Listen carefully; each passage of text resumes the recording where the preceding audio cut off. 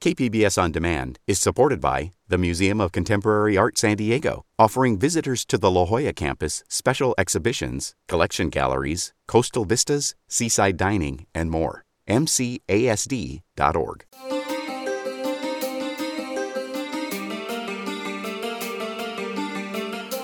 Welcome back to another edition of listener-supported KPBS Cinema Junkie podcast. I'm Beth Accomando.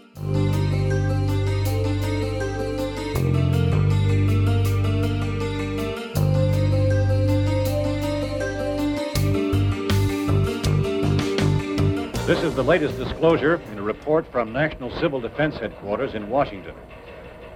It has been established that persons who have recently died have been returning to life and committing acts of murder. A widespread investigation of reports from funeral homes, morgues, and hospitals has concluded that the unburied dead are coming back to life and seeking human victims. It's hard for us here to believe what we're reporting to you, but it does seem to be a fact. In 1968, George A. Romero changed the horror landscape and the world forever. Sure, we had zombies before him, but none captured the imagination of audiences and filmmakers in quite the same way. The Survival Command Center at the Pentagon has disclosed that a ghoul can be killed by a shot in the head or a heavy blow to the skull. Officials are quoted as explaining that since the brain of a ghoul has been activated by the radiation, the plan is kill the brain and you kill the ghoul. When Romero made Night of the Living Dead, he essentially invented the modern zombie. Potential distributors, however, were not initially impressed and asked him to change the film's bleak ending. But Romero simply said, "Fuck you." That pretty much set the tone for Romero's relationship with the mainstream film industry. Like John Waters, he's a filmmaker who remained outside the industry, Pittsburgh to be precise, making the films he wanted to make. And what he wanted to make were films that reflected what was going on in the world, be it racism, classism, or consumerism. What the hell is it? Looks like a shopping center. One of those big indoor malls. What are they doing? Why did they come here? Some kind of instinct, memory of what they used to do. This was an important place in their lives. The great thing about Romero's films is that you can enjoy them in any of a number of ways. Take any of his Dead films. If you want a zombie gore fest, he delivers a bloody thrill ride of horror fun. But his films can also be appreciated as examples of truly independent filmmaking, in which Romero has complete control over everything from casting to bleak endings to tone. His films serve up primers on how to work with little or no money outside the Hollywood system. And finally, if you want something a little meatier, you can always chew on the social commentary mixed in with all the blood and gore. Life goes on at Fiddler's Green, in the heart of one of America's oldest and greatest cities. Bordered on three sides by mighty rivers, Fiddler's Green offers luxury living in the grand old style. Dine at one of 6 fine restaurants. Look at that perfect gift in our fully stocked shopping mall. Man, it sure did used to make it sound nice. Yeah. Still sounds nice to me. To appreciate his craft, let me talk about just one scene. Consider the opening of Diary of the Dead, which is not even thought of as one of his best works. 628 Tremont, 628, 3 dead. It begins with a TV news cameraman placing his camera on a tripod, which is a bit like flipping off all those found footage films that think shaky cam somehow makes them more realistic. And then he even dusts off the lens. The cameraman is filming a TV reporter on the scene of a double murder and suicide.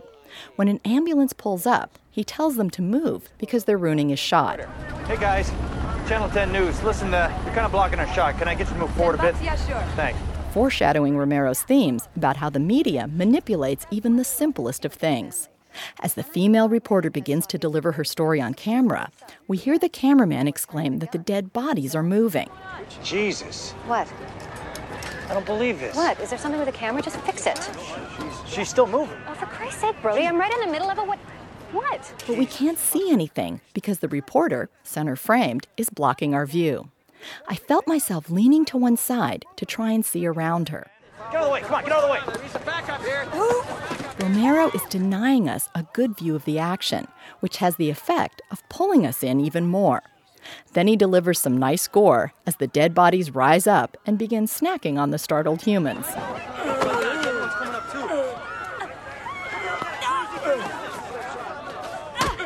Take him out! In just these opening minutes, Romero reveals more filmmaking smarts than most horror films display in 2 hours. He clearly defines the first-person point of view that the film will take. He also reveals sly humor in his shot choices, he delivers the gore, he hints at the themes of media manipulation, and he creates a scene that he can go back to later in re-edited form to show how the truth can easily be manipulated. All that in about 5 minutes. That's efficient filmmaking. We downloaded a lot of what we found on television, on the net, off blogs, images and commentary over those first 3 days. Most of it was bullshit. None of it was useful. This is what we were getting from the news networks. None of us can claim to know exactly what has caused the chaos we've been experiencing. A natural calamity or some sort of massive or monstrous hoax. I'm old enough to remember Orson Welles' War of the Worlds, possibly the greatest hoax ever perpetrated. And that was when it was just radio. Now it's 24/7. This is some kind of hoax. People are willing to believe almost anything. Romero made his reputation on the series of Dead films he created over more than half a century. But perhaps the film that best represents his abilities as a filmmaker is his 1978 Martin, which will be showcased this year at Horrible Imaginings Film Festival in September. Showing Night of the Living Dead or Dawn of the Dead would probably have been a more obvious and popular choice for a tribute screening, and more likely to fill seats since those films are better known. But screening Martin shines a spotlight on a film that's been largely overlooked and will hopefully open people's eyes to Romero's work outside the zombie genre. My name is Martin. I'm 84 years old. People think I'm crazy when I tell them how old I am. I'd like to be normal. I just have a sickness. The only way I can survive is by drinking blood. It's not easy living the way I do. I have to be careful all the time. But I'm pretty good at it. I think as I get older, I get better. I haven't been caught yet. Martin, another kind of terror. Martin is brilliant for multiple reasons. First, it serves up a twist on the vampire tale by having a character that may or may not be a vampire. Romero perverts the genre by never confirming whether or not Martin is a vampire or just a psychotic teenager who wants to be one. Martin craves blood, but doesn't have any fangs to suck blood from his prey. So he needs to carry a syringe with a sedative to knock out his victims and razor blades to cut open their veins. People don't realize that those things I see in the movies are not real. I don't have a whole lot of women. It's nice to watch them. I watch them a lot all the time. I have to be sure that nothing goes wrong. I follow them. I plan. I'm very careful. I have needles now. I can use them. I can put them to sleep. And it doesn't hurt. Romero then layers in social observations about such post-Vietnam issues as drugs, economic devastation from the recession, and a crisis in faith. Martin, another kind of terror. I would like to be like everyone else. I have to do things that I don't necessarily like to do, but I want to stay alive. I do need blood.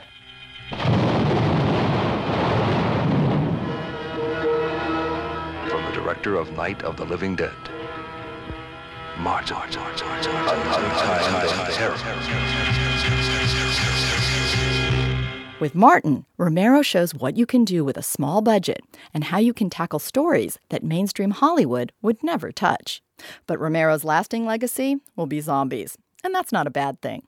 I had wanted this tribute podcast to come out sooner, but so much has been going on, and so many artists have recently died. In addition to Romero, we've lost Adam West, my first and most beloved Batman, Martin Landau, and just the other day, Haruo Nakajima, the man who brought Godzilla to such vivid and iconic life. Okay, so before anyone else departs this world, let me get this tribute to George A. Romero finally out there. I've been delaying it because finishing the podcast is somehow confirming that he's really gone. He's a man that I admire both as a fiercely independent filmmaker and as a genuinely kind and sweet man. For this tribute, I'll have some highlights from the vigil in San Diego, some fan appreciations, and an archive interview with Romero from 2008 when Diary of the Dead came out. Romero died last month on July 16th, right before San Diego Comic-Con, and Jennifer Muskies had no choice but to hold a vigil for him. Jen is the founder and director of Zombie Walk San Diego, and no self-respecting zombie could pass up the opportunity to pay tribute to the man who has done the most for the undead. So on Saturday night, July 22nd, during Comic-Con, Jen called a gathering of zombies and Romero fans for a vigil. I spoke with her just before the vigil, and an impromptu zombie walk took place. So, Jennifer, explain where we are and what is about to happen. We're at Children's Park across from the Convention Center in San Diego during San Diego Comic-Con International, and we just had a horror cosplay meetup, and at 8 o'clock we're going to be having a George Romero Remembrance Vigil to honor the life of the undead master. Now, you have a long history with the undead. You organize Zombie Walk here in San Diego, so tell me what inspired you to do that and what it is about zombies that attracted you. Well, I had moved to San Diego in 2006, and within several months I decided I'm going to start a zombie walk to find like-minded weirdos to maybe become friends with, and oddly enough it worked because I got a very diverse group of friends out of it. And I think that's kind of the attraction to zombies for me and everybody, is you can be from any walk of life and be anyone, and you know, the Walking Dead is probably the biggest fear of, you know, immortality and having to like lose who you are, and you know, it's just the unknown and you don't have any control over yourself, and it's the biggest fear I have is a lack of control, because I'm very type A OCD, you know, person, and I legitimately have OCD, and the idea of not having control over my body, my thoughts, everything, it's terrifying. But you know, to conquer your fears you kind of have to get into it, and for me, that's becoming a zombie in the best way I know how and not dying. So I participated in the LA Zombie Walk, and when I moved to San Diego, I decided that why not get a bunch of people together? And I thought, okay, well, maybe I'll get a dozen people to show up. And I put an ad on Craigslist, and this was back in the days of MySpace, and I created a page, and I figured, okay, there might be, you know, 15, 20 people that show up, and I'll be happy. That'd be awesome. If I get a dozen people, like I said, it'd be great. 120 people showed up. And media and press, and I'm like, wait, what did I do? I don't know how to handle this. But it's been really fun because we've seen this community grow out of it, and I've gotten to see kids grow up from being toddlers and babies into, you know, elementary school and middle school now. And I have one girl that's starting her sophomore year of high school who was terrified of zombies until I got to do special effects makeup on her, and now she loves everything horror and is starting her own horror webcast.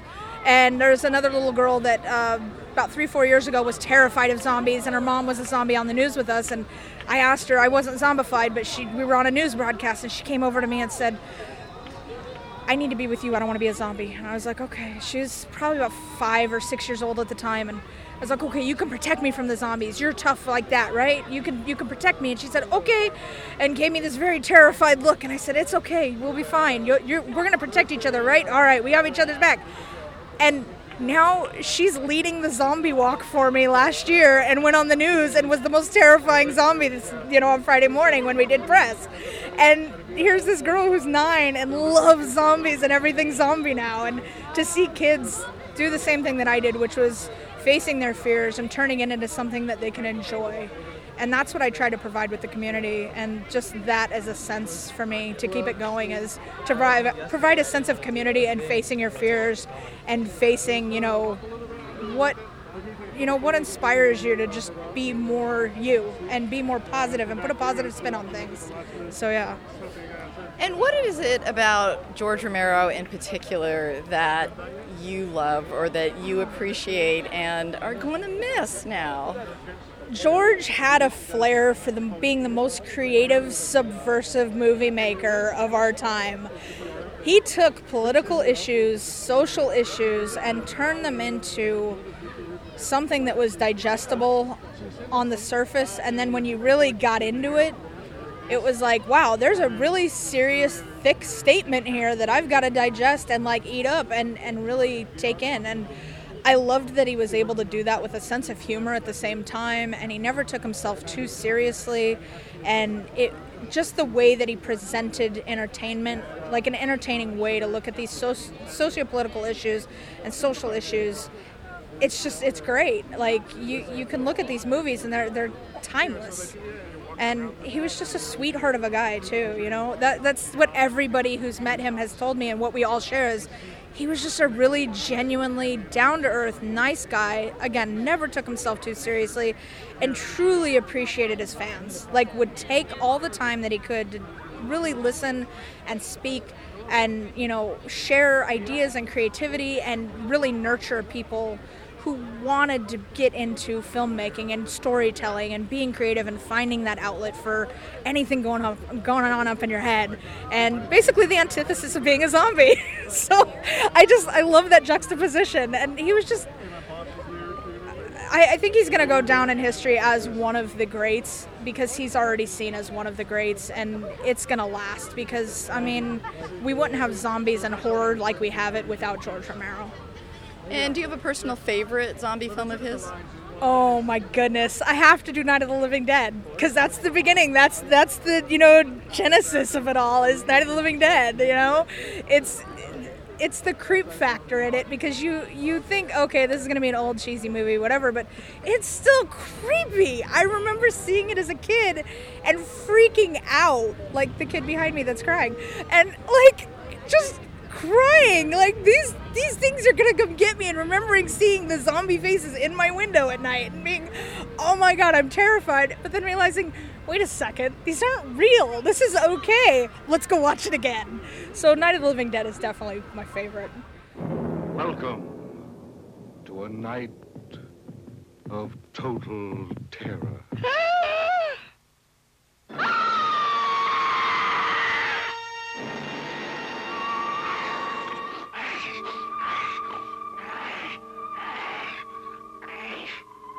Night of the living dead, the dead who live on living flesh. The dead whose haunted souls hunt the living whose bodies are the only food for these ungodly creatures. And do you think one of the things that's so terrifying about zombie films is that the creatures themselves look like us, they could be one of our loved ones, and there's this odd connection of it being us and it also being this thing that we might have to fight off a person we once knew? Yeah, like that's, I think one of the more terrifying things about zombies is that this could be you, this could be your mother, your sister, your child. It's been pointed out to me many times, child zombies are the creepiest, because there's that innocence that is completely destroyed. And I mean, to think that it could be your kid that you have to fight off, at what cost? Are you willing to die to, like, not kill your zombified kid? That's scary. There's a lot to digest in that, and a lot to, like, absorb and think about. And, like, people always talk about their zombie apocalypse plans, but nobody ever mentions what happens when your best friend is at your door coming to get you. So yeah, that's one of those things I don't think a lot of people really think about, but it's kind of there under the surface. So yeah, that's pretty bad. And what are you hoping for this vigil to be tonight? Really, I just hope it's the hardcore fans that come out and are able to kind of connect with each other and, you know, have that sense of, you know, closure, but at the same time leaving the door open for great movie making, great storytelling, and, you know, expressions of creativity that we've all been inspired by George Romero, and be able to connect with one another and, like I said, honor a man who really deserves more credit than he gets for putting entertainment where it is on the map. Because look at all the horror movies and thrill movies that we have, that big box office dramas, that all these filmmakers were inspired by people like George Romero. So I think he needs, you know, to be acknowledged. So just acknowledging and thanking him. Now, I had a chance to talk to you almost 10 years ago when you were starting Zombie Walk, so it's like, talk about closure, coming back and seeing you again and talking to you here. But I remember when I interviewed you back then, you had a social cause for your walk too, and you described zombies as no brains but big hearts. So did you kind of take from Romero that sense of social consciousness and want to keep that running through Zombie Walk and the things that you did? I want to say yes. However, I have to blame my mom for that. I was raised in a house where social causes are a really big deal, and taking care of your neighbors and taking care of your friends and family and the world at large is a very important part of life. And that's, I think, what made me connect with Romero, is that whole social change and being socially aware. So yeah, it's tied to Romero, but my mom gets the credit for that. And she's a huge supporter of Zombie Walk. So she loves what it is and loves that we've done food drives and Toys for Tots and, all these great charities and philanthropy that we've been tied to over the years, because you have a big group of people focused on one thing. There's power in numbers. If you can get all those people to bring a blanket or a coat or a pair of socks or a bag of socks, and donate to a homeless shelter, that's a huge box of socks and coats and blankets. So yeah, that social thing is, we got to look at the world at large, And yeah, Romero did that. So thanks, Mom, and thanks, George Romero. And can you describe the scene here? Because it's not just people showing up in T-shirts with George Romero, but you have some zombies too. Yeah, I'd say it's a pretty good mix. I mean, it's kind of half and half right now. We have, kind of fold over from the horror cosplay meetup, and, the zombies are sticking around because it's George Romero. How can you not? It's pretty cool, and I expect more people, will show up that aren't zombies, but right now it's, about half and half. So that's kind of cool to see. All right, well, thank you very much. Thank you. Really appreciate you being here. After we spoke, she began handing out tea lights to people at the vigil. She asked Miguel Rodriguez of Horrible Imaginings Film Festival to kick off the ceremony. He's followed by Dread Central's Steve Uncle Creepy Barton. As I see a lot of you here with incredible rotting flesh, your spine, by the way, is outstanding. The bride, the dead have come back, and that's what we're here for. We're here really to celebrate life and death in a weird kind of symbiotic way. I think is amazing because of this man, George. The only reason you all exist is because of this man, George Romero. That's true.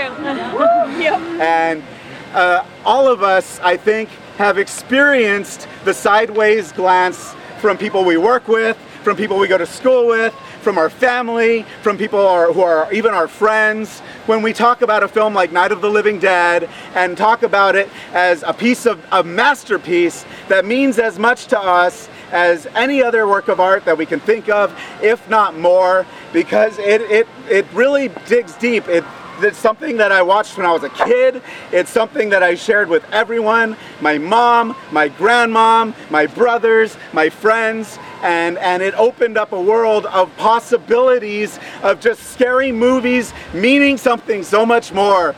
And a lot of people just don't get it. They just don't understand that this horror movie with dead people walking around and eating entrails and shotguns out of window panes can be something so intoxicating and something that really means something to us.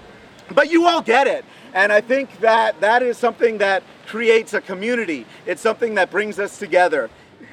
I want to talk about sincerity, okay? So the films that Romero made are just sincere as I don't know what. Charlie Brown, the Great Pumpkin, Charlie Brown. Sincerity is the eye can see. That is George A. Romero's filmography. And I think that's why we all really feel something for it. And it's not, we all talk about zombies. We're all here for the Zombie Walk. Thank you so much for this, by the way. It's really appropriate. And George Romero did create the modern zombie. This is all because Romero. Walking Dead owes his estate like $1 gajillion. Because he created all of this, but it's not just that. The same quality of sincerity can be felt in Creepshow. The same kind of sincerity can be felt in Night Riders. The same kind of sincerity can be felt in The Crazies. And the same kind of sincerity can be felt in my personal favorite, Martin. George Romero put a piece of his soul into every film he made, And I think that's why I almost cry when I talk about this filmmaker. Because when we watch his films, we felt that. We felt him. So I am lucky I met the man 3 times. But for those of you who may or may not have been lucky to meet him, you all did. Because of this idea that he put so much of himself into his work. And that is why he is our horror grandpa. That is why we'll never forget him. It's the family connection and the power of art. Why Night of the Living Dead or any of his films are just as powerful as any other art I can think of. And I believe that to the very bottom of everything I believe. It defies the notion that we should never meet our heroes. There's this idea that, oh, if you meet your heroes, you'll find out they're total dicks and like you'll never want to meet them again. But Romero, it wasn't that. You meet him and he is as sincere and amazing, and he's such a real working class blue collar Pittsburgh schmo, and I love him for that, and he was the greatest. I want to end this really by saying, as a film festival director, who I spend my life putting together film programs, showing them on the big screen, bringing a community together, talking about why they're important. And it all began with Night of the Living Dead and wanting to share it with everyone I knew. So I really owe everything in my mission to George Romero and what he gave to me. And it's who I am. It's who I am is because of him. George didn't just establish the zombie mythos, the modern zombie mythos. He established the horror community as we know it, and the memories that we build with each other as we know them.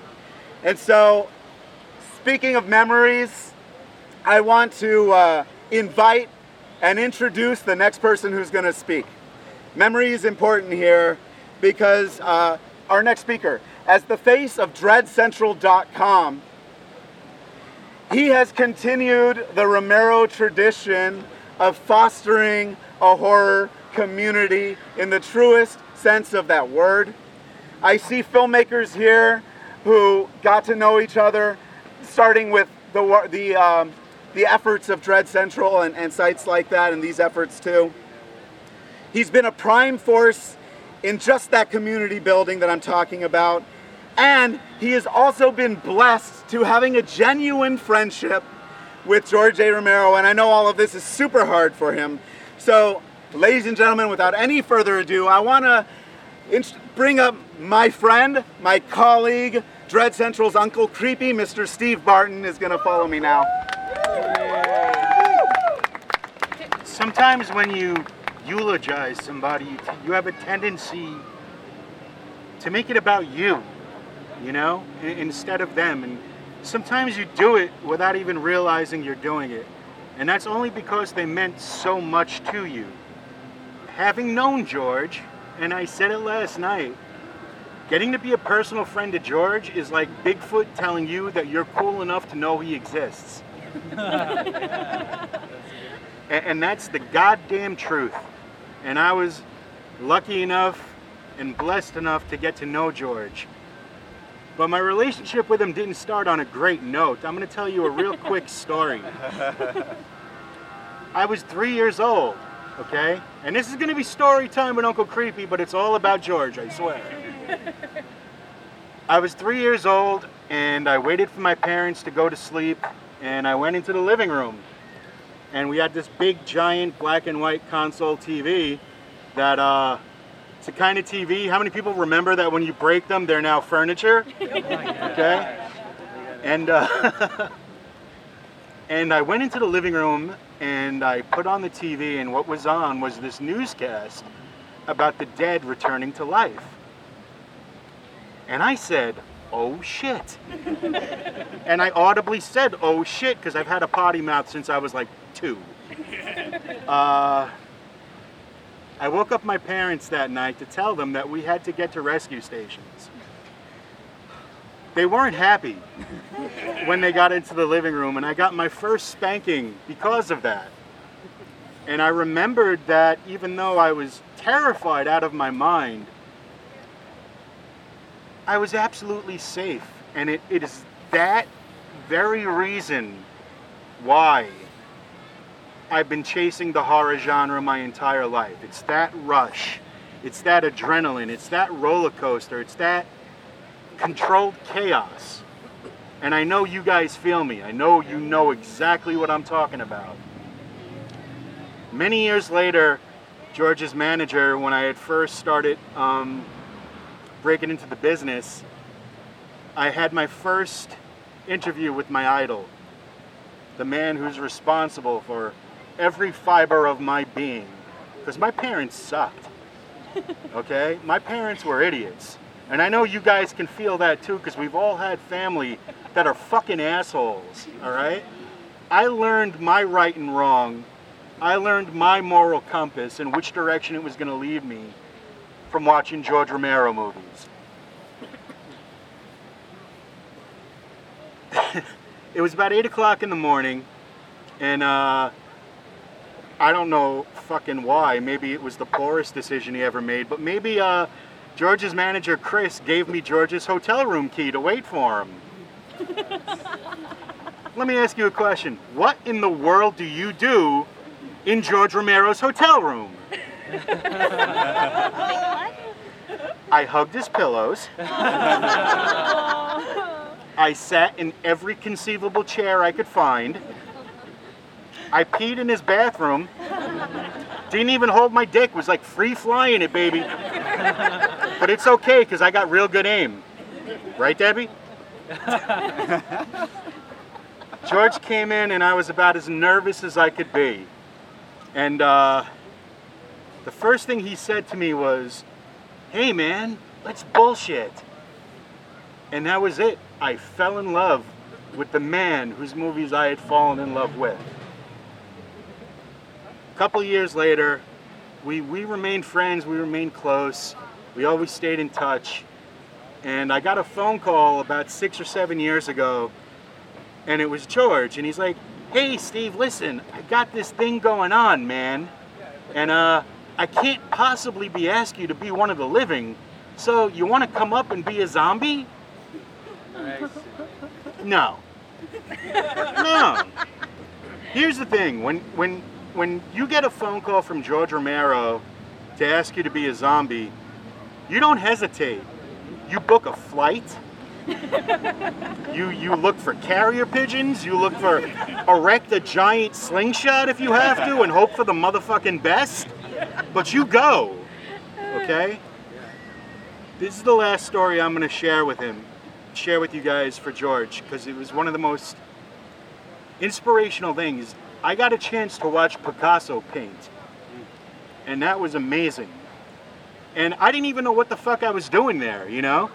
George was, "Hey, Steve, we're going to put you in makeup. We'll see you in a little bit." I'm like, all right, I'm the happiest guy in Canada. My balls are tucked into my stomach because it's freezing. But I have a smile from ear to ear. I don't care.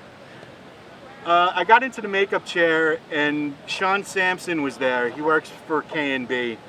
And I'm like, "Sean, listen, I'm a friend of George. I don't want to be gray guy. I don't want to be blood smudge guy. I'm bald. Fuck me up." Okay? So he put on some really killer makeup, and I got to do some background stuff, and I'm bucket list checked. I have no bucket list anymore. I can't complain.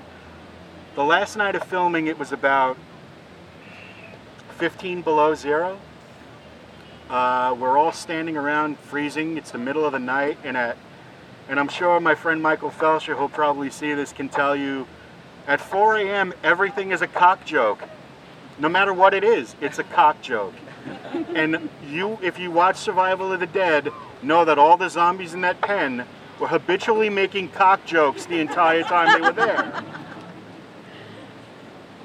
It's about 5 a.m. now, and George comes up to me and goes, "All right, Steve, we're going to do the main kill of the movie, and you're going to do it, and we got one shot because we only have one body."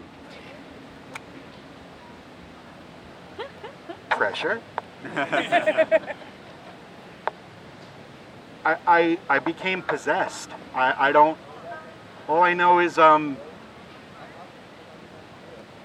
he let me do the scene, and when you're in 15 below, one of the things you don't realize is when you come up with stage blood all over your hands and face, it immediately starts freezing. And it was akin to wearing mittens made of pain. It's the best way I could describe it. But when George was on set, you could tell when George was having a good time because he would get this big fucking smile that only he had. And you all know that smile real well because you've seen it, you've heard that laugh. And he walked over to me after it was over, and it took a while because the body was frozen, so we took like 4 minutes to rip it up. In the movie, it's like fucking 30 seconds. But he went, "Steve, are you okay?" And I got down on my knees, and I just said to him, "Thank you."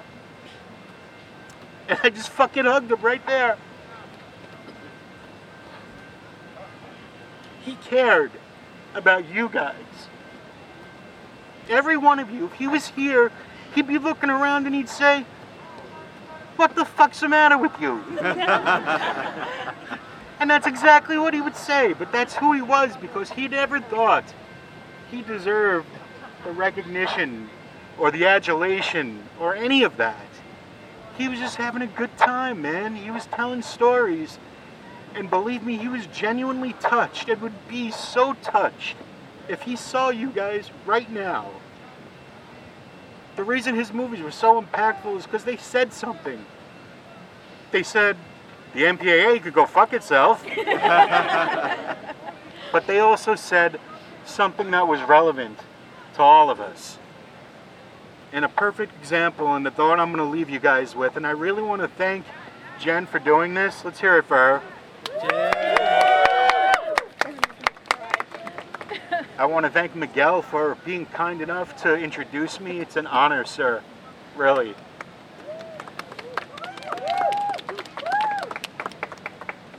In 1967, the lead actor that George Romero wanted for Ben couldn't do it.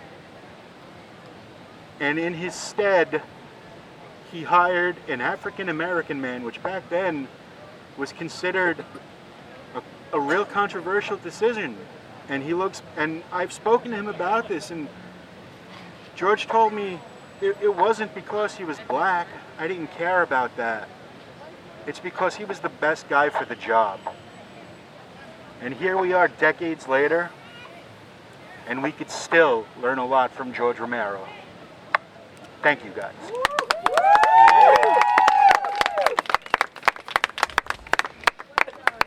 Perfect. Thank you. How do I follow that up? I'm legitimately crying up here. It means the world to me that you guys are here. Zombie Walk started because of George Romero showing up to Comic-Con to be Q&A'd by Max Brooks. So, we did a Comic-Con Zombie Walk, and we had a lot of zombies show up. And I will tell you, the early days of the Comic-Con Zombie Walk were the best.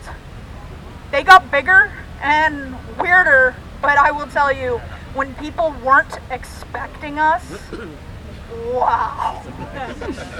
That was the coolest thing ever.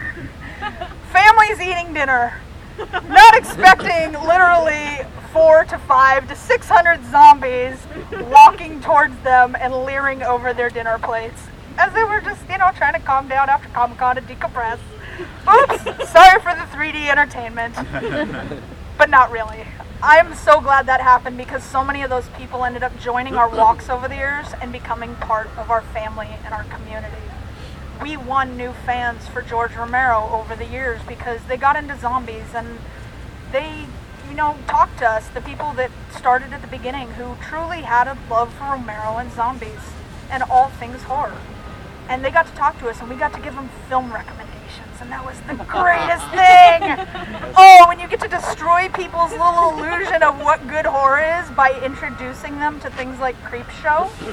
Yes. That's awesome.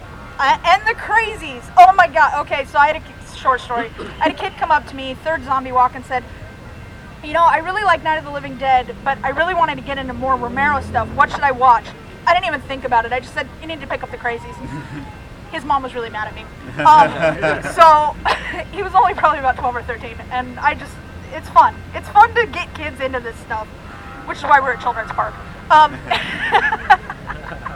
Like George, I enjoy subversive entertainment, and that's what Zombie Walk has become over the years, is subversive entertainment.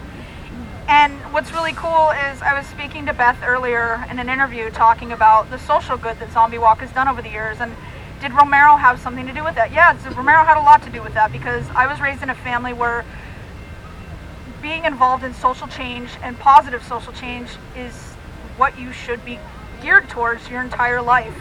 You should wake people up. You should make people think. You should get people in touch with the world at large and give them something more to consider.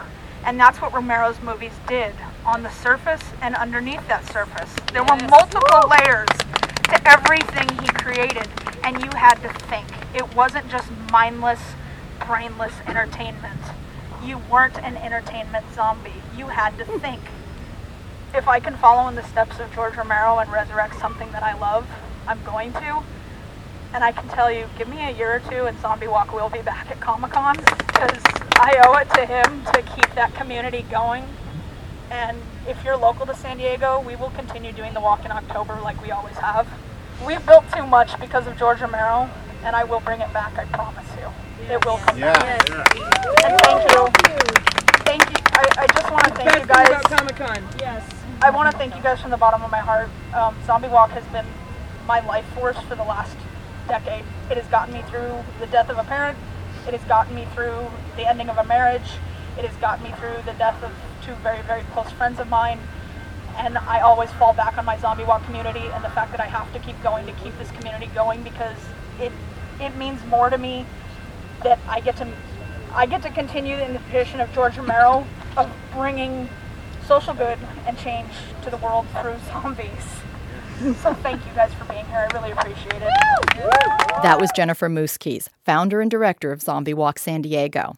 Since she brought up the 2008 Comic-Con panel where Max Brooks, author of World War Z, interviewed George Romero, I thought I'd include a little excerpt from that panel for you to listen to.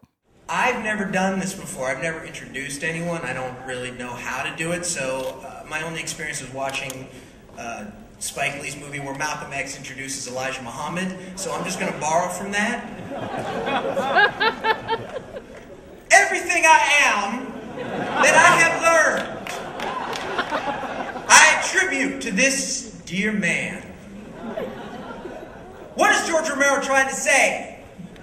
What does he have going on? George Romero came here with 60 minutes of sleep. Amen. George Romero flew all the way from Canada.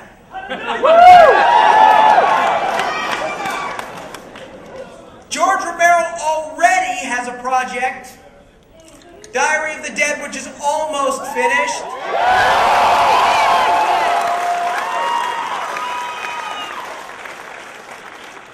And that's what we're going to talk about with many other things. Ladies and gentlemen, the Honorable George Romero.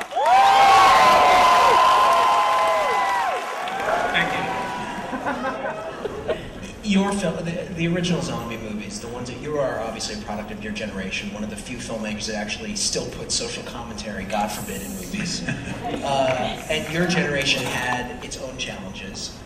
And what do you think challenges this generation the most? Oh, trying to have faith in anything, I think.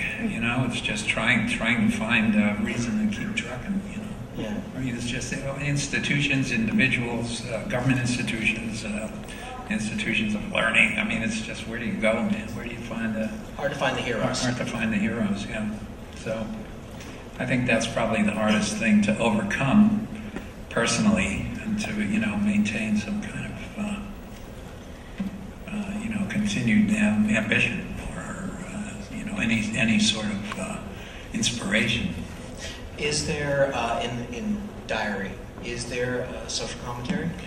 Yeah, it's about media. It's about these people become obsessed with doing what they're doing, shooting, And, you know, it's the whole commentary about how does, you know, having access to all this and seeing everything a million different ways, you know, just makes you immune to violence, or it inures you to, you know, that kind of violence. A desensitization if you're constantly bombarded from everything. Exactly.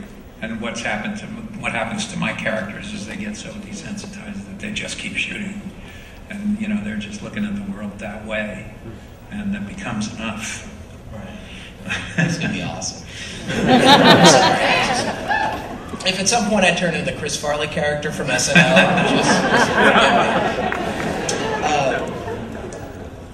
before we started, I was telling him how much I liked a movie he made called Season of the Witch.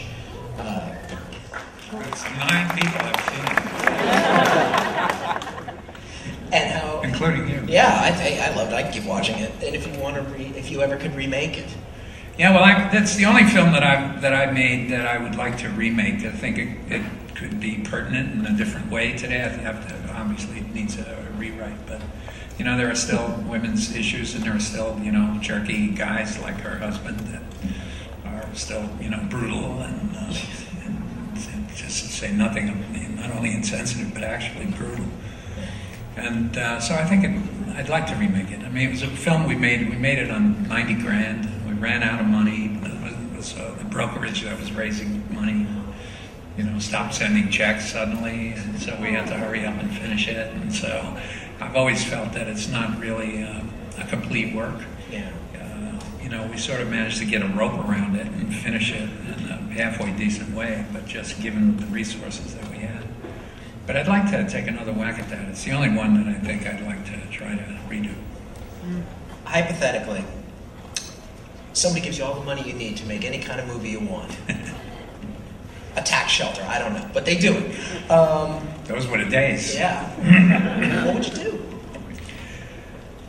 I'd probably make a bunch of movies. Take the money and say, hey, if I got a deal for you, I'll make them as long as I'm standing, you know. That's probably what I would do. I don't have a desire, and I don't have any particular project that I think needs, you know, that megabucks to pull it off. I don't have, you know, something sitting in the drawer that, you know, I wish I had $100 million to make this. I'd love to take a crack at something like that, but I don't know what it would be. And, you know, it's purely hypothetical, because I'm not looking for that. Nobody's chasing me, you know, with that kind of an offer. So I'm happy to just I feel like I'm playing with electric trains or something. You know, I'm just happy to still be here and still working, and hopefully I got a couple of more films in me, and, you know, take it from there. Ideas come, you know, I get like everyone else, I guess. Like, you know, where do you get your ideas? In the shower? I mean, I don't know, basically, yeah. Or off CNN. You know, you see something on CNN and go, whoa, man, what shit is this? You know, then you know, that it just sort of triggers, you know, all kinds of ideas. So my ideas come from that, and if I can, you know, sort of handily figure out a way to do a story about it, then I'll sit down and try to write it. But many of them are you know, still on the hard drive, you know, half finished. Oh yeah. Yeah, but who told you could be a filmmaker? Me. Back in the day, you're this kid in the '60s. You said, I want to make movies. What was the inspiration? Well, I loved movies. I didn't think that I could ever do it. I thought you had to be born royalty, you know, in order to ever be able to make a career out of it. And in those days, when my partners and I got together, we set up a little commercial production company, beer commercials, industrial films, stuff like that, in Pittsburgh, Pennsylvania. And we were successful. But, you know, in those days, there were film labs. There was no such thing as video. So cities the size of Pittsburgh had film labs. Film labs the size of Technicolor. I mean, big film labs that were, you know, processing. The news was on film. And that's where I first learned how to use the medium I would bicycle the newsreels around to the TV stations, and I'd sit with these editors, you know, these guys with the flammable glue pots and cigarettes hanging out. And really, that was at one of those labs, and working with the news guys, that I just sort of learned, oh, that's how you synchronize sound with picture. Oh, that's a synchronizer. Okay. Now I'm lost again with all this digital stuff. I need sprocket holes, you know. When you did Night of the Living Dead, obviously you didn't set out to start a genre. But at what point since did you turn around and say, I started a genre? I haven't turned around and said that yet. I don't know. You know, I didn't think of these creatures as zombies. I basically ripped off the idea from a Richard Matheson novel called I Am Legend, which I thought was very much about revolution. It's been made a couple of times in the films. I don't know, do you know it? Well, there's Vincent Price and he was Vincent Price. Yeah. And the world is, everyone's become a vampire. The world has turned vampire.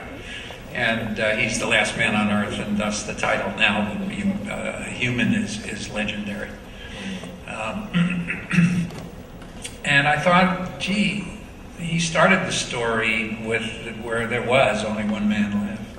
And the story to me was very much about revolution, and I thought the best way to tell a story like that is to start at the beginning, on the very first night, and see what happens and how it develops.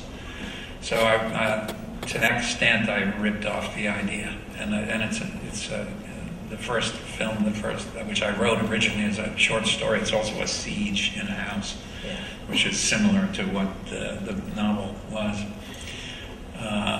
I've fessed up. He knows. We're still friends, or we were friends a couple of years ago, and I needed a creature.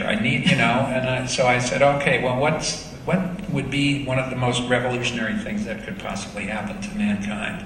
That he would be stupid enough to either not believe or not accept, or and I said, well, what if the dead stop staying dead? That seems like a pretty, something that should catch your eye. Revolutionary. So that's what I went with. But in my mind, they were just ghouls. They were flesh eaters. My original title was Night of the Flesh Eaters. And when Walter Reed picked it up for distribution, they changed the title to Night of the Living Dead, which was their title. That wasn't yours. Yeah. And that's how we lost our copyright. You have some pretty strong social commentary in Night of the Living Dead. I mean, it's the 60s. You got a black guy smacking a white woman. Yeah. In the 60s. Did you ever get in trouble for that? I mean, did the Klan ever call you? Or? No, Dwayne was afraid they might call him. I didn't realize how we had written the script colorless. I mean, the guy was not the guy's race was not described. No, and there's no racist epithets anywhere in the movie. No, and we decided that was what we were most proud of, is that when Dwayne agreed to do it, we didn't change the script. Right. He argued, and I think now maybe he was right, that we should have. Not to make it, an angry black-white confrontational thing, but to just address it. Oh, maybe. But because he's wrong in the end, and his point was that sometimes a person in a minority can see certain things much more clearly than a person in the majority. But anger can mask certain other things, and that's really what happens to this character. He gets so pissed off that he starts seeing things only his way, and he winds up making a mistake in the end. And then Dwayne felt all along that we should address that. Really? Yeah. And so they should have gone in the basement. They should have gone in the basement. It's pretty amazing. I mean, you got him saying, "Look, I'm the boss. Yeah. I'm fighting for everything up here." Yeah. Now, he gets shot in the head at the very end. No one took you aside and was like, "George, come on, put in a happy ending." Yeah. Oh, yeah. We couldn't. We didn't get distributed for quite a while because of that. There were a couple of distributors that wanted it and wouldn't take it unless we changed the ending. Really? And naively, we just said, "Oh yeah, fuck you."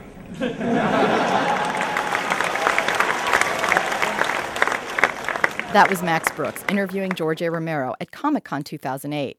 After the vigil, I also spoke with Angelica Millick, who was at the 2008 Zombie Walk after the Romero panel. So tell me about George Romero and what his films mean to you. His films mean so much to me. I mean, growing up, I saw the series, and I used to love all kinds of horror, and I found myself more and more drawn to zombies, specifically the George Romero movies. And I think at the time I didn't realize what was going on, but there was something very subversive about them. And as I got older, I realized there was a lot of, this whole other layer of the social commentary in it.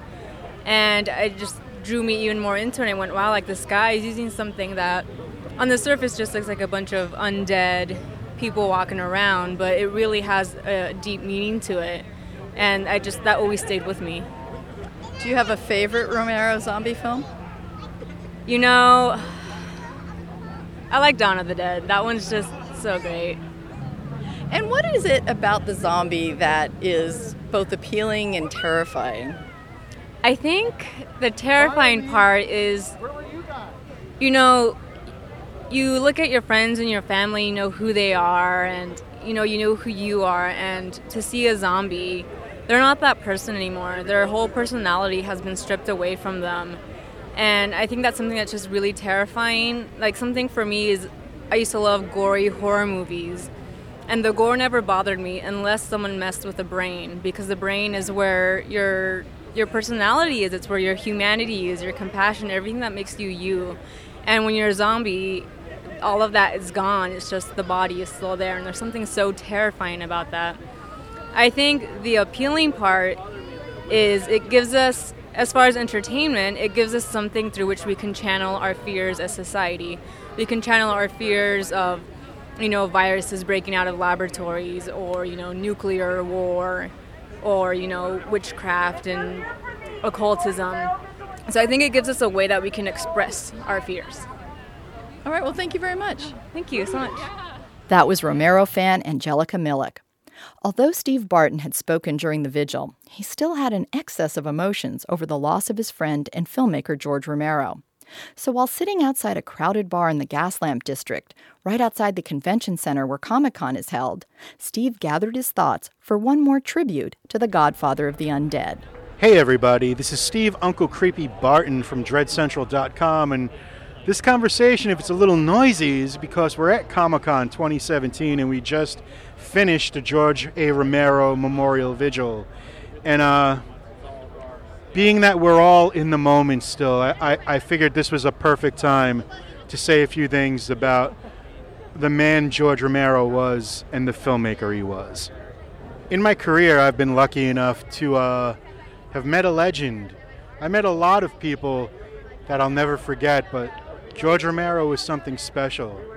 And I think he was so special because he never wanted to be known as special. He just wanted to be known as George. He had this way about him of just instantly disarming people and making them feel welcome. And, a lot of people would be intimidated by this man because he's made so many classic movies. And the coolest thing about George is, while a lot of film critics and film fans would sit there and pore over his movies, dissecting things and looking at them and tearing them apart and building them back up, at the end of the day, George was just having a good time making movies, man. That was never his intention. The reason why things came so socially relevant is he was just speaking what was on his mind at the time. But at the end of the day, he never expected anyone to think of his work as something that should be studied. He just was trying to make movies, have a good time, and tell stories, and do so on his own terms.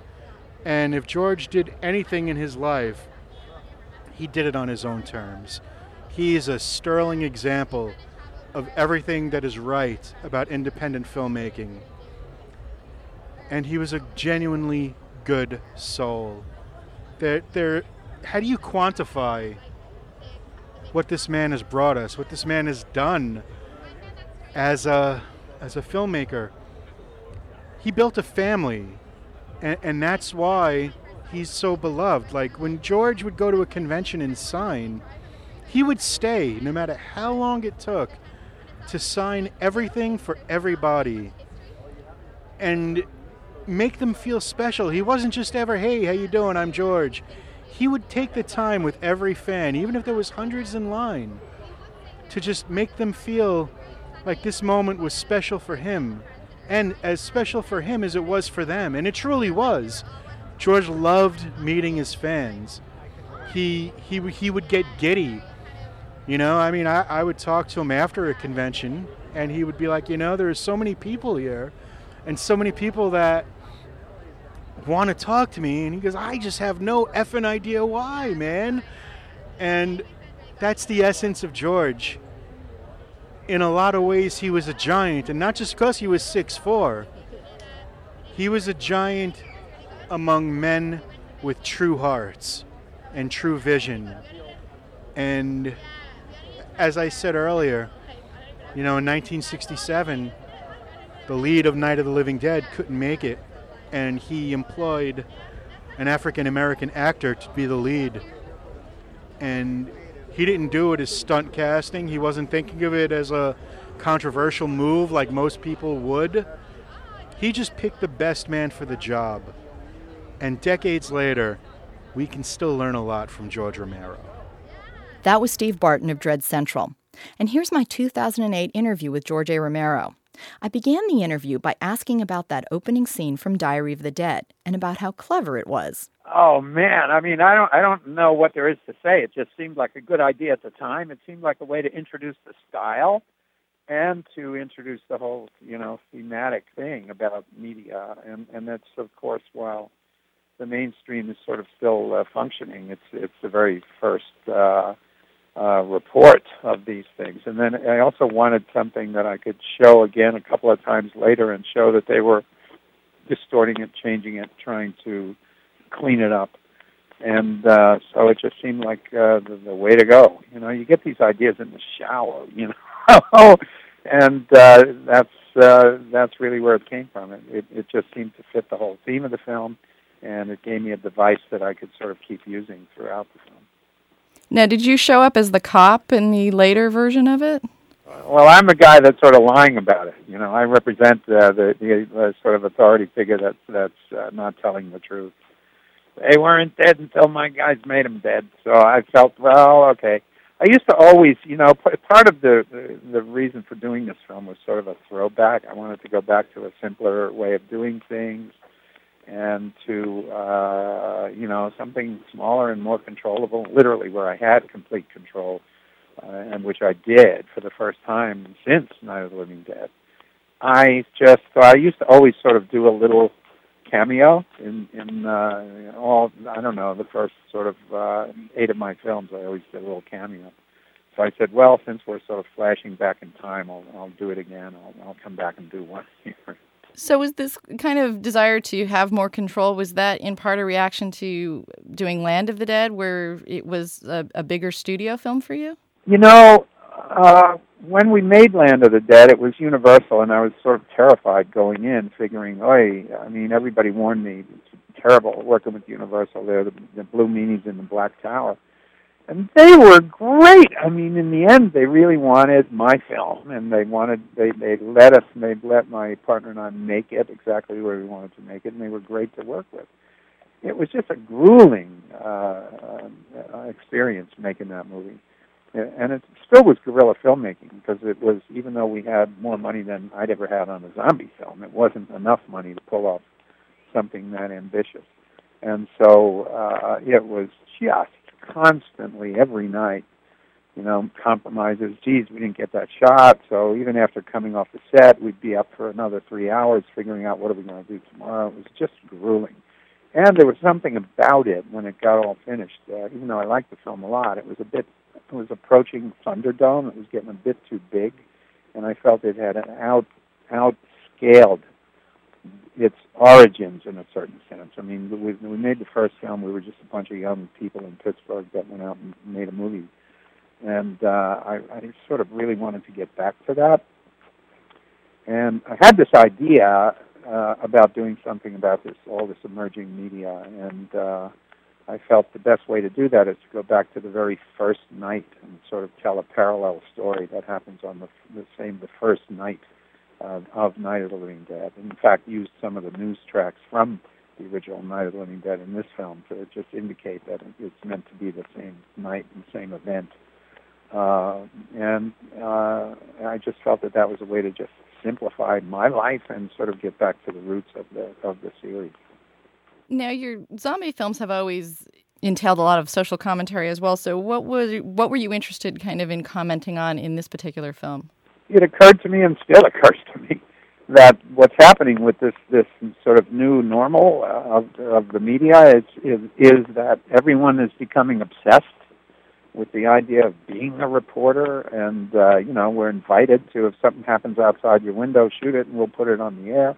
And this blogosphere, which strikes me as being a bit dangerous. I mean, there could be some lunatic out there and advancing radical ideas, which, if they sound at all reasonable, they're going to, all of a sudden there's 1 million, 2 million followers.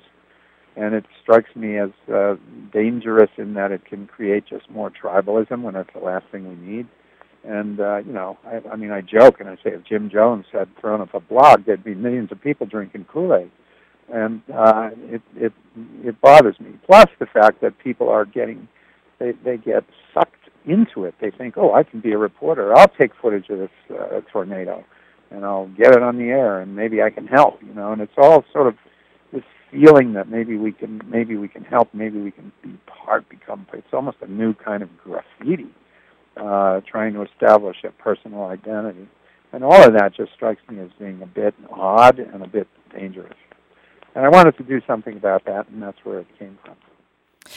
Now, the film obviously displays a certain distrust for the mainstream media, but should we also kind of distrust the point of views that were given from these student filmmakers as well as they start to put their stuff? Absolutely. In fact, I don't think that it attacks the mainstream media obviously is being manipulative. What's happening out in the blogosphere is that people think that they're helping and that they're, but it's really little more than opinion. And it's completely uncontrolled. I mean, maybe we're being manipulated and overly managed by the mainstream, but that's almost forgivable. I mean, I don't know if people are ready to have, 1 million bloggers out there advancing this point of view and that point of view, and all of a sudden, people listen to Limbaugh because they agree with what he says. And what happens with all these blogs is that people that tune into them or become advocates of them listen to them because they agree with what's being said. And I think that that's what I'm talking about as being dangerous. It's just absolutely unfettered, uncontrolled, unmanaged information, which in most cases isn't even information but opinion. And that's the stuff that I think is dangerous. It's very easy to join up, with somebody that you think sounds reasonable, but there actually might be some radical ideas in there. I'm sure Hitler sounded very reasonable to the people he was talking to at first. Talk a little bit about the fact that you have a group of these student filmmakers who are the ones making this film. You seem to have some fun with that and kind of deconstructing the whole horror genre through them in part.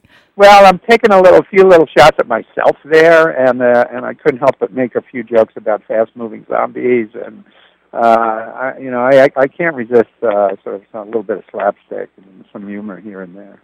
But yeah, I was taking a shot at it, but it was a breath of fresh air. I mean, these characters in this film reminded me very much of us when we were making Night of the Living Dead, the first film. And so it was sort of reliving it as kind of a nostalgic, in a way, experience. So it was, and I just felt that was the way to do it. I mean, that was really one of my initial ideas. If I was going to do something about this, what's the logical way to do it? Well, these film students are out shooting a school project, and they have a camera. And so when the zombies begin to walk, they just naturally, at least one of them at first, and then eventually many others among them, become obsessed with this idea. They just start documenting it and think that they're trying to help and possibly even can save some lives. But, in the meantime, the situation is, far outruns everybody. And it's like too late to really do anything about it. Well, what I really appreciated about how you used that first-person camera is a lot of films recently have been doing some of that, but you made such clever use of things like the battery dying and the guy being plugged in and not being able to see what we want to see at a certain point in the hospital. Yeah. Well, I mean, isn't that the way it would be? I mean, that's happened to me shooting home movies, and I can't get over to the birthday cake because I got to stay plugged in. I don't know. Again, those are all ideas that come to you in the shower. And again, I was collaborating with my partner, Peter Grunwald, and we had an old friend, John Harrison. And, literally, man, even sort of the planning of this film, we would sit around in the living room. It was just like the old days, just sort of, spitballing ideas and having fun with it. And that's really what we set out to do, and that's what I guess we were able to do.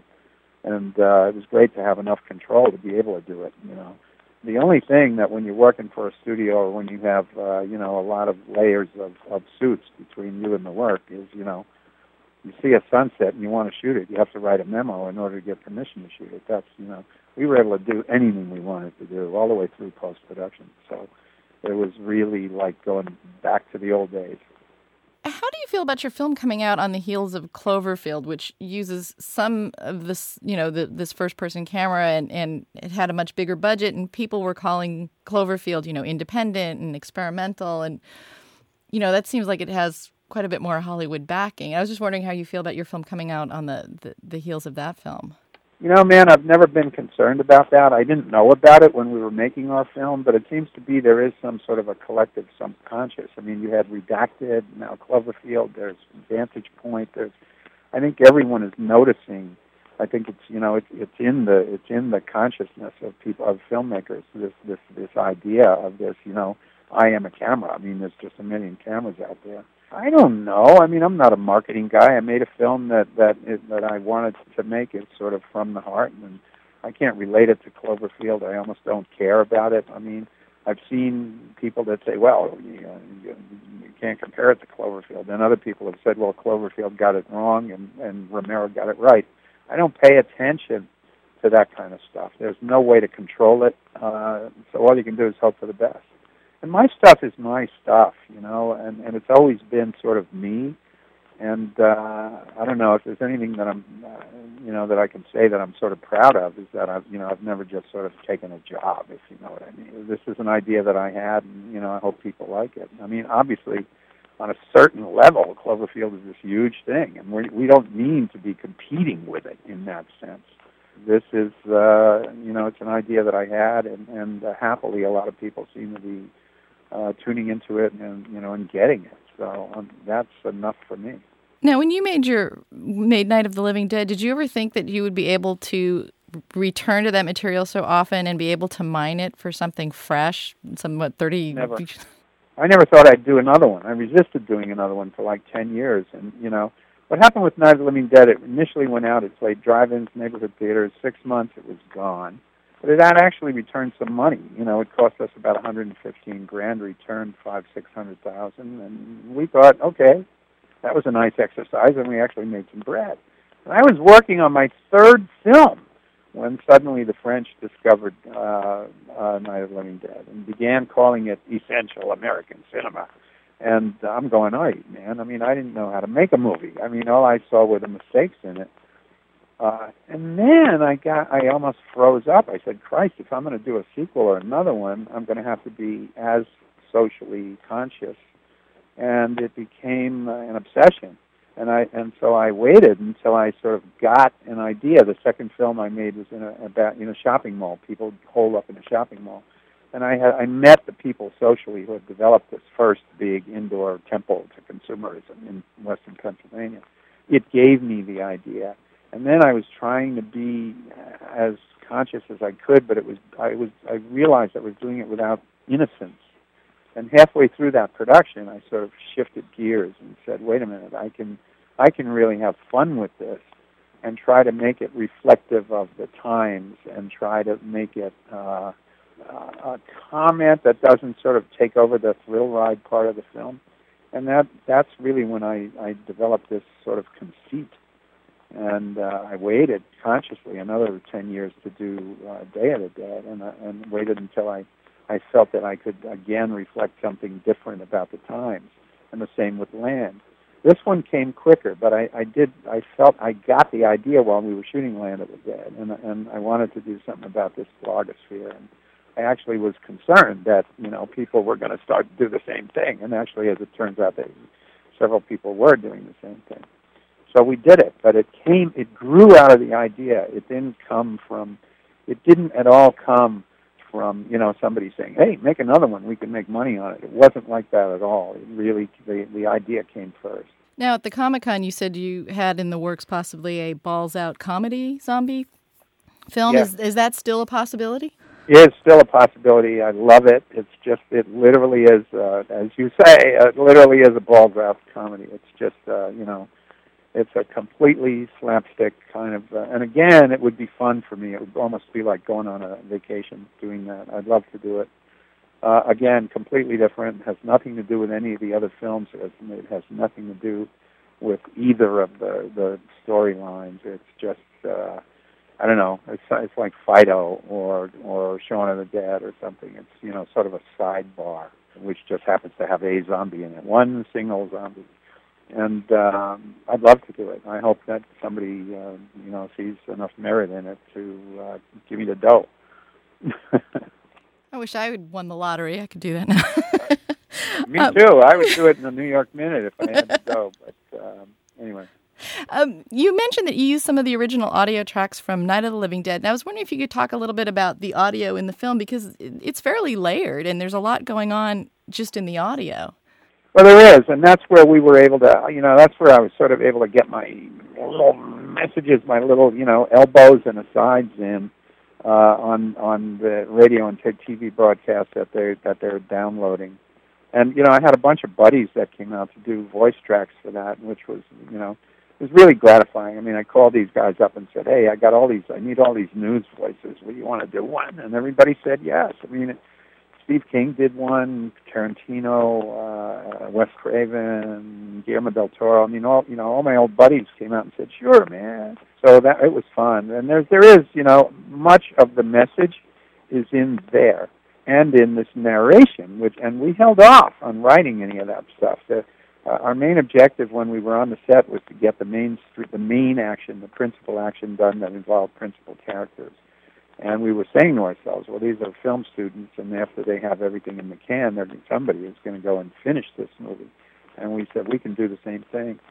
And that's exactly what we did. We had all the principal action in the can, and then we came home and, started to work on it. And I was changing some of those audio tracks right down until the last couple of days before the film premiered.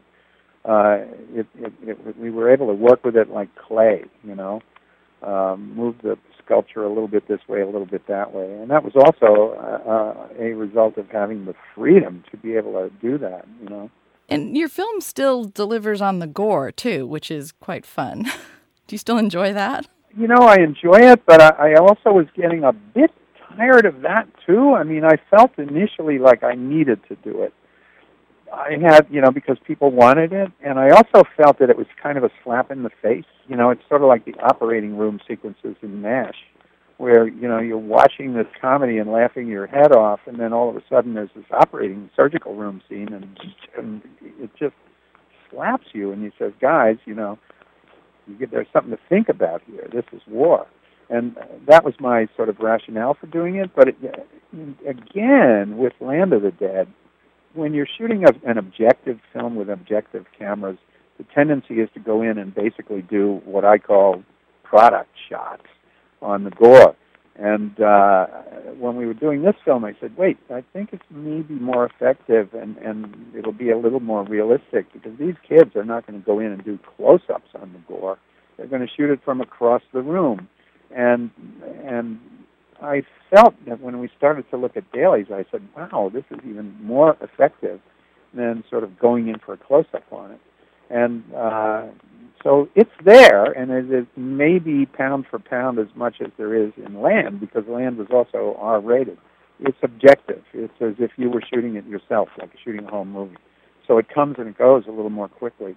and it's only viewed from a certain perspective, which is sort of way over here across the room. Maybe you could zoom in, but not that far. It was meant to be through the eyes of the individual cameraman. And I find it, in a way, more effective than going in for all those close-ups. I know you're on a tight schedule, but one last question. I was just wondering what you think of today's horror films, if you enjoy any of them or like anything in particular? Enjoy them? No, I can just say that without qualification. I don't understand them. I don't understand this sort of, porn stuff. Gore porn or torture porn. I don't get it. I wish somebody could give me a reason. And say, well, it's an angry time, so these films are angry. Angry at what? I don't find any political statement in them. I don't know. When we were angry in the 60s, we were basically, we were angry at the police, at the military. We were angry at institutions. It strikes me that just being angry isn't enough of a reason to make a cruel film. I've always tried to not make my films cruel. They may be angry, but I try to not make them cruel.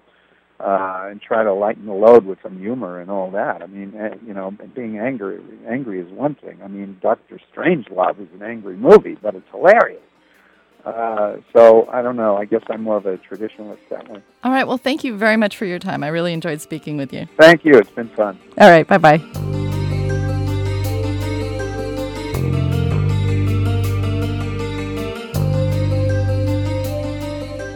That was George A. Romero from a 2008 interview.